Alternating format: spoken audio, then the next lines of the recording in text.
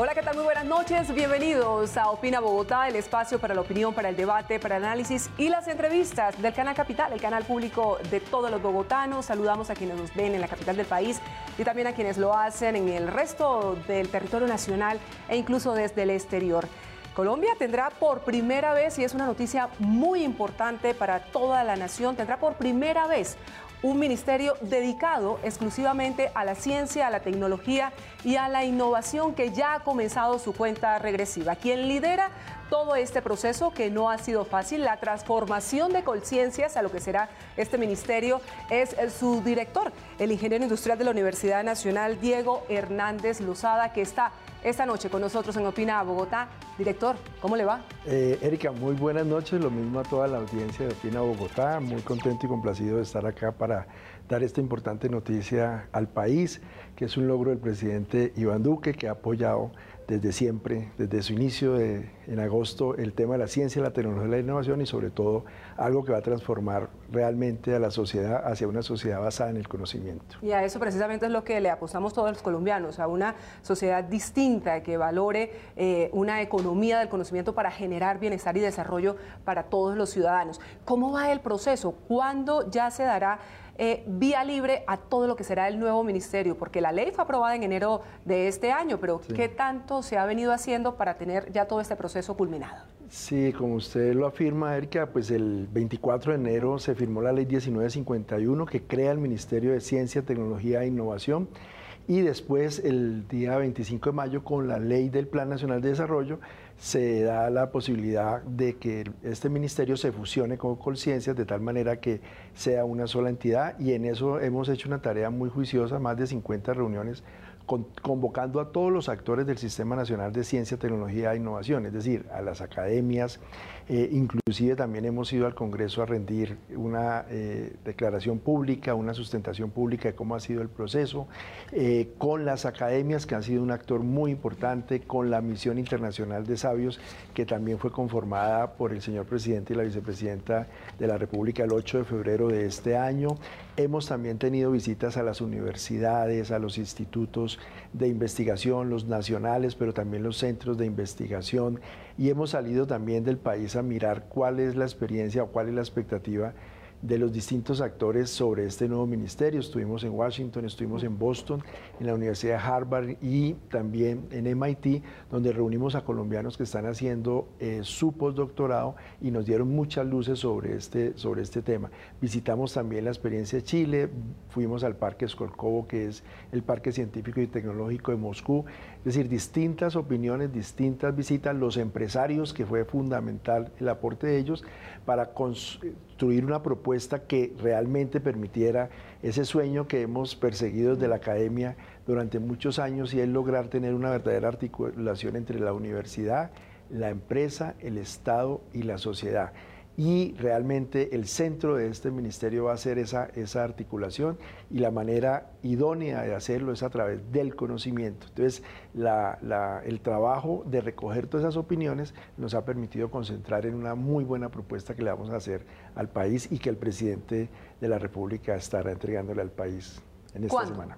En esta semana, el jueves 5 de diciembre. ¡Qué maravilla! Es decir, ya es un hecho este tema, y entonces podríamos decir que a partir ya de ese mismo 5 de diciembre ya tendremos ministerio, ¿o tocará esperar algún proceso adicional? Sí, no, ya está el decreto que crea la estructura de funcionamiento del Ministerio de Ciencia, Tecnología e Innovación, y desde luego la planta de personal que sustituye la de Colciencias. Una vez el presidente firma el decreto, inmediatamente entra en funcionamiento el ministerio, que tendrá a cargo 2 viceministerios, uno de conocimiento, innovación y productividad, en donde va a estar a cargo la generación de conocimiento y la transferencia y uso de conocimiento. Y el otro viceministerio, que es el viceministerio del talento y la apropiación social del conocimiento, que tendrá a cargo las capacidades en el tema de ciencia, tecnología e innovación, y obviamente también el tema de divulgación. y el otro va a ser el tema de talento y formación o vocaciones en ciencia, tecnología e innovación. Entonces, estos 4 eslabones, generación de conocimiento, transferencia y uso del conocimiento, capacidades y divulgación de la ciencia, tecnología e innovación, y vocaciones y talento, es una cadena virtuosa de la ciencia, la tecnología y la innovación, y son, digamos, los pilares de este nuevo ministerio. Es decir, hemos hecho una reingeniería muy completa a Colciencias, de tal manera que este ministerio no es solamente un cambio de nombre, sino que realmente va a ser una gran apuesta por esta transformación hacia una sociedad del conocimiento. ¿Con qué personal va a trabajar este nuevo ministerio? ¿Con qué recursos? Porque al fin y al cabo los recursos son limitados y la idea es que puedan invertirse de la mejor manera, pero también es cierto, y usted lo sabe, porque además es doctor en economía, para la ciencia se necesita mucha plata, mucha inversión. Sí, de acuerdo. Pues nosotros estamos en el reto de transformarnos precisamente hacia un ministerio porque el sector necesita impulsar mucho más la ciencia, la tecnología y la innovación, y eso se hace a través de recursos. Yo siempre he dicho, mire, la pelea entre China y Estados Unidos no es una pelea comercial, es una pelea por el conocimiento, por la tecnología, y realmente si nosotros nos vamos a meter en esta tarea, pues sabemos que tenemos que articularnos muy bien para poder entrar en una era de esta naturaleza. Entonces, el ecosistema tiene distintas fuentes de recursos.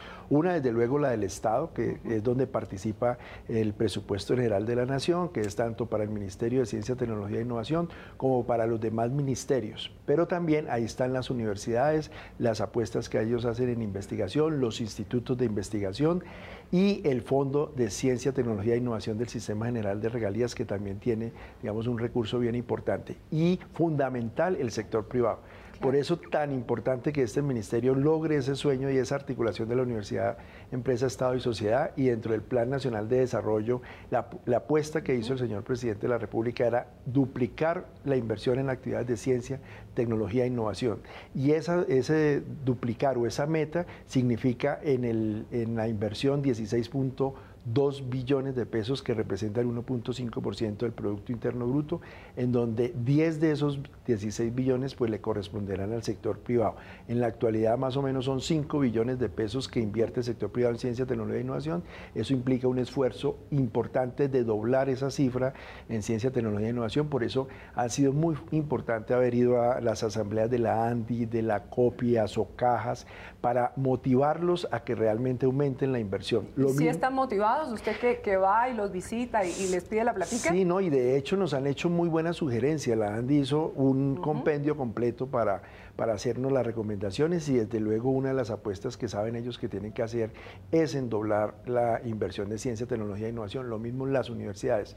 Pero ¿cuál es la gran ventaja de ser ministerio? No solamente que va a tener una posición dentro del Consejo de Ministros, dentro del COMPES, sino que también internacionalmente vamos a tener la manera de interactuar con esos otros países de la OCDE que también tienen Ministerio de Ciencia, Tecnología e Innovación y que tienen reuniones anuales para mirar cómo consolidamos esfuerzos para cooperarnos y tener mayor inversión en ciencia, tecnología e innovación. Entonces están los recursos, obviamente, de los municipios, de los departamentos, las regalías, las universidades, los institutos, los ministerios, el Ministerio de Ciencia, Tecnología e Innovación, sector privado y estos actores internacionales. Entonces tenemos que hablar de un ecosistema de inversión en donde todos pongamos. Por eso este ministerio, yo estoy seguro que su principal reto será convocar a la universidad, a la empresa, Estado y la sociedad para no solamente aumentar la inversión, sino tener un mayor impacto. Ya vamos a hablar del tema de regalías, porque claramente el fondo de regalías ha sido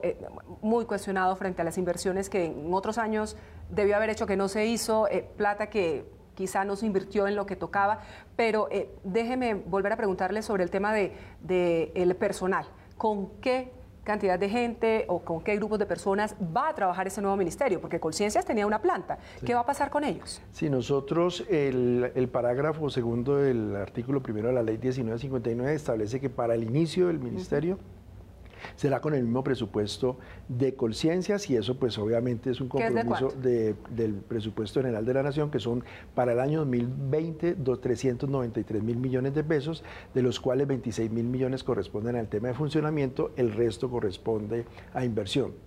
Entonces este ministerio arranca con ese presupuesto, pero logramos hacer, como anotaba anteriormente, una reingeniería y pasamos de tener tres direcciones, una subdirección, a tener 2 viceministerios, 4 direcciones, y va a haber una quinta dirección que va a ser la unidad J, que llaman desde el término jurídico, pero va a ser una unidad de inteligencia de recursos que va a ser la encargada de operar el tema de las convocatorias, de gestionar más recursos también para la entidad y para el sistema. Entonces realmente ahí lo que estamos viendo es que hay una verdadera transformación de conciencias al ministerio, y que no es solamente nombre, sino que realmente permite tener una mejor estructura que optimice la manera de hacer las cosas. Entonces realmente ahí hemos hecho una reingeniería que yo creo que va a ser de gran provecho y va a ser muy aplaudida por el sector académico y todos los actores del Sistema Nacional de Ciencia, Tecnología e Innovación, porque es bien novedosa, bien ingeniosa, y yo creo que hemos logrado algo muy importante para el país. Garantizando transparencia, además, director, que es realmente un tema que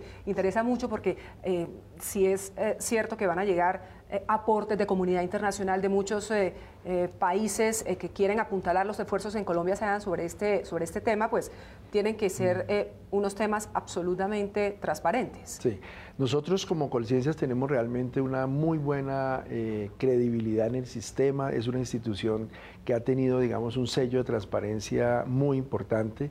Todo lo hacemos a través de convocatorias públicas, abiertas y competitivas, y de hecho ese fue el nuevo mecanismo que se implementó para el tema del Sistema General de Regalías, que cuando quiera comenzamos a hablar de ese tema. Hablemos de una vez de ese tema, porque las regalías son las que muchas veces han sido cuestionadas frente a la utilización. Yo alguna vez lo escuché a usted diciendo que no se invirtieron 1.4 billones de pesos que eran precisamente para ciencia, tecnología e investigación, sino que se invirtieron en otras cosas. Y muchas veces hemos escuchado que una gran cantidad de dinero, de recursos de este fondo, terminan en asaderos de pollos y terminan en muchos otros proyectos que nada tienen que ver con este tema.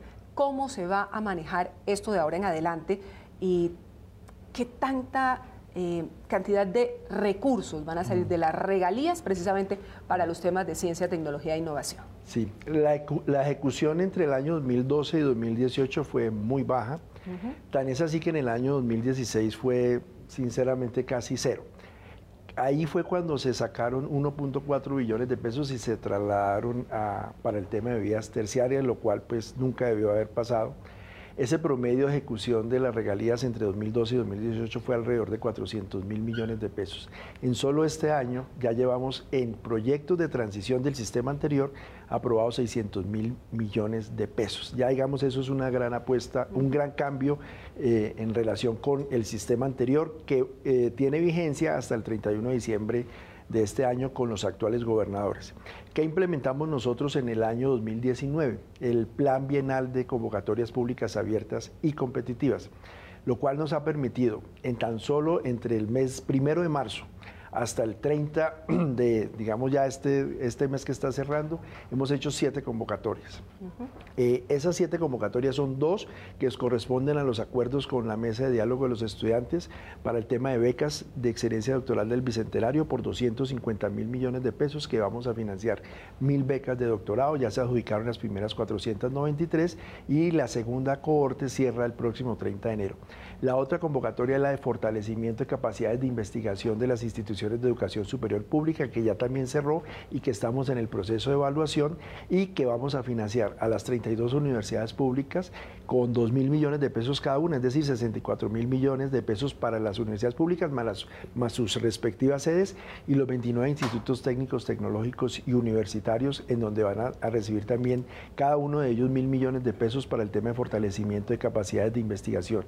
Y tenemos otro mecanismo que es muy importante, y es el de las alianzas, para que los grupos de investigación se unan y puedan participar en 32 alianzas, que fue la convocatoria que se hizo este año, y para el otro año va a ser para 33 alianzas. Cada alianza se les va, digamos, a asignar 2.000 millones de pesos. Entonces estamos hablando de otros 125.000 millones entre los dos cortes, es decir, 250.000 millones adicionales a las becas para el tema de fortalecimiento. Ahí van 500.000 millones de pesos que quedaron establecidos en la Ley de Presupuesto Bienal de Regalías, artículo 45 y 53. y el otro 1.2 billones de pesos que hemos sacado en convocatorias corresponde a 5 convocatorias. La primera, que ya cerró, es la de Innovación, en donde participaron todos los 33 departamentos por 477.000 millones de pesos. Aplicaron una cosa muy importante, aplicaron 260 proyectos por 1.2 billones de pesos. Estamos haciendo la evaluación para asignar esos 477.000 millones de pesos. Y una apropiación social del conocimiento que cerró también con la Innovación por 159.000 millones de pesos, aplicaron 64 proyectos por 250.000 millones de pesos. Y cerraron el 26 de noviembre las de investigación por 438.000 millones de pesos, formación por 85.000 millones de pesos y fortalecimiento de capacidades de ciencia, tecnología e innovación en los territorios por 75.000 millones de pesos. Estas 5 convocatorias están sumando 1.25 billones, más las 500.000 de fortalecimiento de las IES públicas, son 1.7 billones de pesos. Yo creo que eso es una excelente noticia para el país, que sacudió a todo el sistema, a todos los actores del sistema, porque están presentando proyectos por investigación, por innovación, fortalecimiento, alta formación, apropiación social, obviamente becas del Bicentenario. Entonces, mire la importancia de que ese sistema general de regalías mantenga este mecanismo de las convocatorias públicas abiertas y competitivas, porque realmente eso permite que el Ministerio de Ciencia, Tecnología e Innovación, que hace las convocatorias, pues convoque a todos los gobernadores para hacer estas cinco apuestas. Cuando les dijimos a los gobernadores que teníamos que hacer las convocatorias, nos mandaron prácticamente 290 convocatorias y les dijimos nos tocaría hacer una diaria. Pues ahí se hizo un trabajo muy importante con cada uno de ellos y logramos que hiciéramos solamente esas 5 convocatorias por valor de 250.000 millones de pesos más las 500.000 millones de las otras. Entonces yo creo que ahí se hizo un trabajo importante y yo creo que la pedagogía con ellos, decirle, mire, tenemos que hacer cosas de impacto, miren todo lo que traemos que no se ejecutaba la plata, que era además con poco impacto, hagamos esto de impacto, que son todos los actores del sistema los que están participando, que conocen del tema, ahí están las universidades, los institutos, los centros de investigación y pueden traer ellos también aliados internacionales, universidades internacionales, institutos internacionales que contribuyan al mejoramiento de las capacidades de investigación y desde luego nuestros institutos nacionales. Pero déjeme traducir algo de lo que usted nos ha dicho y qué va a pasar en las regiones a partir de todas estas convocatorias. Déjeme traducirlo en hechos reales para la población. Sí. Por ejemplo, ¿cómo va a mejorar la calidad de vida de los colombianos en distintas regiones del país que sus regiones hayan ganado una determinada convocatoria? Sí. Mire, por ejemplo, el tema de llevar por ejemplo, yo he promocionado mucho el programa de telesalud de Antioquia, porque ese programa se puede llevar, transferir esa tecnología y ese conocimiento al Amazonas, al Putumayo, al Bichada, al Baupés. Todo el tema de mejoramiento de productividad del sector agropecuario en los distintos departamentos, que sean las universidades las que conocen del tema de la tecnología, que tienen sus investigadores reunidos con los institutos, por ejemplo, como Agrosavia, y que vayan al Bichada, Guainía, Baupés, Putumayo, Arauca, Nariño, inclusive Amazonas, San Andrés, y que lleven la tecnología y que lleven el conocimiento, pues eso va a favorecer mucho a la entidad porque realmente va a ir una entidad idónea que le va a dejar un conocimiento y que le va a permitir resolver temas ambientales, en temas de salud, en temas agrícolas, en temas inclusive también de turismo, porque el turismo científico también puede traer un gran valor al territorio. Un conocimiento que luego se va a replicar. Es que aquí en Colombia tenemos que cambiar ese chip, porque lo que queremos ver siempre son bienes o servicios, pero el conocimiento verdaderamente es lo que permite hacer enormes transformaciones y ahora que estamos inmersos en una conversación nacional, es un asunto que también es de la mayor importancia. Adicionalmente a todo esto, a toda esta transformación, a todos estos cambios que está teniendo el país con su nuevo Ministerio de Ciencia, Tecnología e Innovación, hemos recibido una serie de sugerencias, o vamos a recibir una serie de sugerencias. Hemos recibido, digamos que, unos anticipos de los integrantes de la misión de sabios. Ya tendremos el documento final también en los próximos días.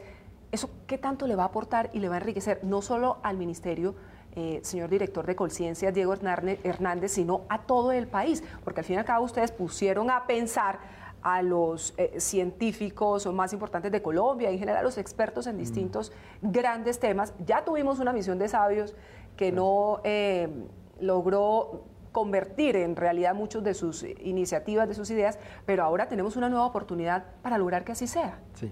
Este jueves 5 de diciembre también, de manera histórica, no solamente se va a poner en funcionamiento el ministerio, sino que va a recibir una hoja de ruta para los próximos 25 años, hecha por personas de muy alto nivel académico, generosos además, porque ha sido un trabajo de honor de ellos, un trabajo consagrado, las mentes realmente muy brillantes, tanto colombianos como internacionales, mujeres.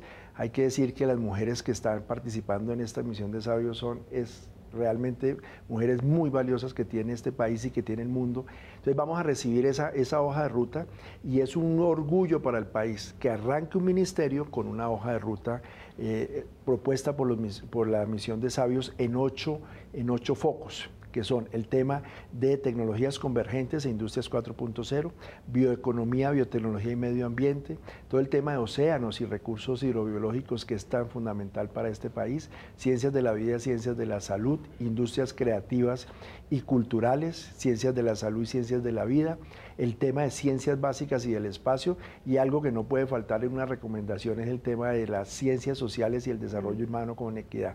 Entonces los expertos van a entregar en esos 8 focos recomendaciones para 3 retos. El reto de una Colombia que pueda salir adelante y que el presidente pues estará anunciando el 5 de diciembre estos importantes retos y desde luego las misiones que se van a proponer ahí por parte de ellos. Entonces el presidente pues va a dar 2 grandes noticias al país y reconocer también el liderazgo de la señora vicepresidenta en este trabajo de la misión de sabios, lo mismo que la ministra de Educación, el ICETES, que hemos participado en todo este trabajo desde el 8 de febrero y que realmente ha sido un trabajo muy bonito. Entonces son muy buenas noticias para el país, ministerio, el tema de la misión de sabios, el tema de una mejor dinámica a las regalías, y no quiero dejar de mencionar, Erika, algo muy importante dentro de este esfuerzo de trabajar en la articulación Universidad, Empresa, Estado y Sociedad, el tema de los empresarios. Hemos generado en el Plan Nacional de Desarrollo unos mecanismos adicionales para estimular la inversión en ciencia, tecnología e innovación por parte del sector privado.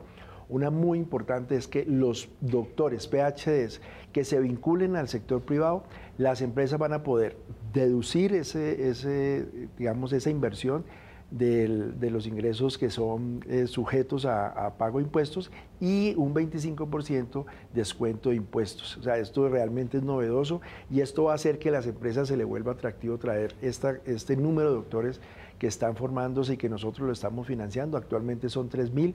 Hicimos una convocatoria para vincular a estos doctores y nos llegaron 805 hojas de vida espectaculares de gente que quiere regresar al país, que terminan su doctorado aquí en Colombia y quieren vincularse no solamente a las universidades, sino también al sector privado. Entonces hemos generado mecanismos de incentivos para el sector privado que son vinculación de doctores, también el crédito fiscal para las pequeñas y medianas empresas que no tienen renta líquida, entonces pues ellos no tienen el incentivo de decir, bueno, si yo no tengo renta líquida no puedo descontar esa inversión del impuesto, pues ellos van a tener un crédito fiscal que les va a permitir utilizar ese crédito para pagar otros impuestos nacionales y si tienen excedentes, pues para utilizarlos como títulos de devolución de impuestos. Entonces, ahí hay muy buenas noticias, las donaciones al Fondo Financiero Francisco José de Caldas.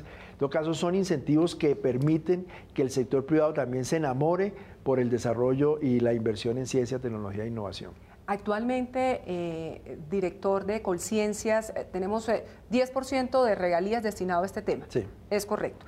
Yo también estuve hablando con los integrantes de la misión de sabios y ellos proponen que sea el 25%.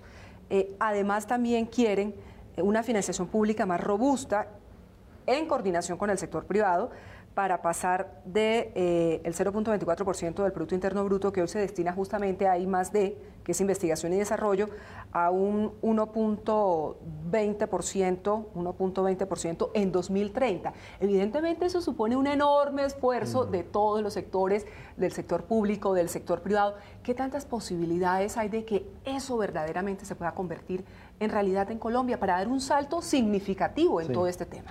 Sí, esa es la recomendación que van a entregar la misión de sabios al señor presidente el jueves 5 de diciembre. Yo creo que es una excelente recomendación. Ellos están refiriéndose estrictamente al tema de inversión en investigación, más el desarrollo experimental, que es lo que realmente mide lo que está invirtiendo el país. y ellos han hecho estudios y han traído referencias en donde establecen que la curva en donde comienza a generarse una mayor inversión en el sector privado es cuando hayamos llegado al punto 8 de inversión en I+D. Y desde luego que los esfuerzos son de todos, o sea, esto es una apuesta de país, esto no solamente es el gobierno que desde luego está convencido, por eso el aval que le dio el presidente de la República a esta iniciativa parlamentaria del senador Iván Duque, sino también la voluntad del sector privado, la voluntad de las universidades y desde luego los actores internacionales. A nosotros los actores internacionales nos buscan bastante porque Colombia tiene mucho talento, esta biodiversidad que tenemos, esta riqueza es realmente algo que nosotros debemos explotar científicamente y que nos permita mostrar ante el mundo estas capacidades que tenemos. Entonces, yo creo que tenemos que ser muy optimistas, tenemos que tener claro que esa debe ser la meta, los países de la OCDE están en esa dirección, eso es nuestro referente y tenemos que mirar con este nuevo ministerio cómo logramos apalancar desde luego una mayor inversión. Pero repito, no solamente es el gobierno, que quien está convencido y que con esto está demostrando que está convencido. Tenemos que también estar convencidos del sector privado y desde luego las universidades y los institutos lo están haciendo, pero el sector privado es fundamental en cualquier país. Estados Unidos, usted mira la inversión de Estados Unidos, el 70% es privada, Corea, Alemania, Brasil, o sea, todos los países. Desde luego la apuesta del Estado también tiene que ser alta, pero ahí tenemos que ir todos de la mano y esa es la tarea y la gran reto que tiene este Ministerio de Ciencia, Tecnología e Innovación. Además que está también dentro de un ecosistema que significa trabajar con todo el sistema de competitividad para generar productividad en el país. Es decir, no es solamente el sector educativo, sino que esto también implica muchos otros sectores en una completa armonía, que es lo fundamental, ¿no? Porque lo que se busca es mejorar la economía del país, que haya más empleo, que haya más desarrollo, que haya más posibilidades para todos. Sí,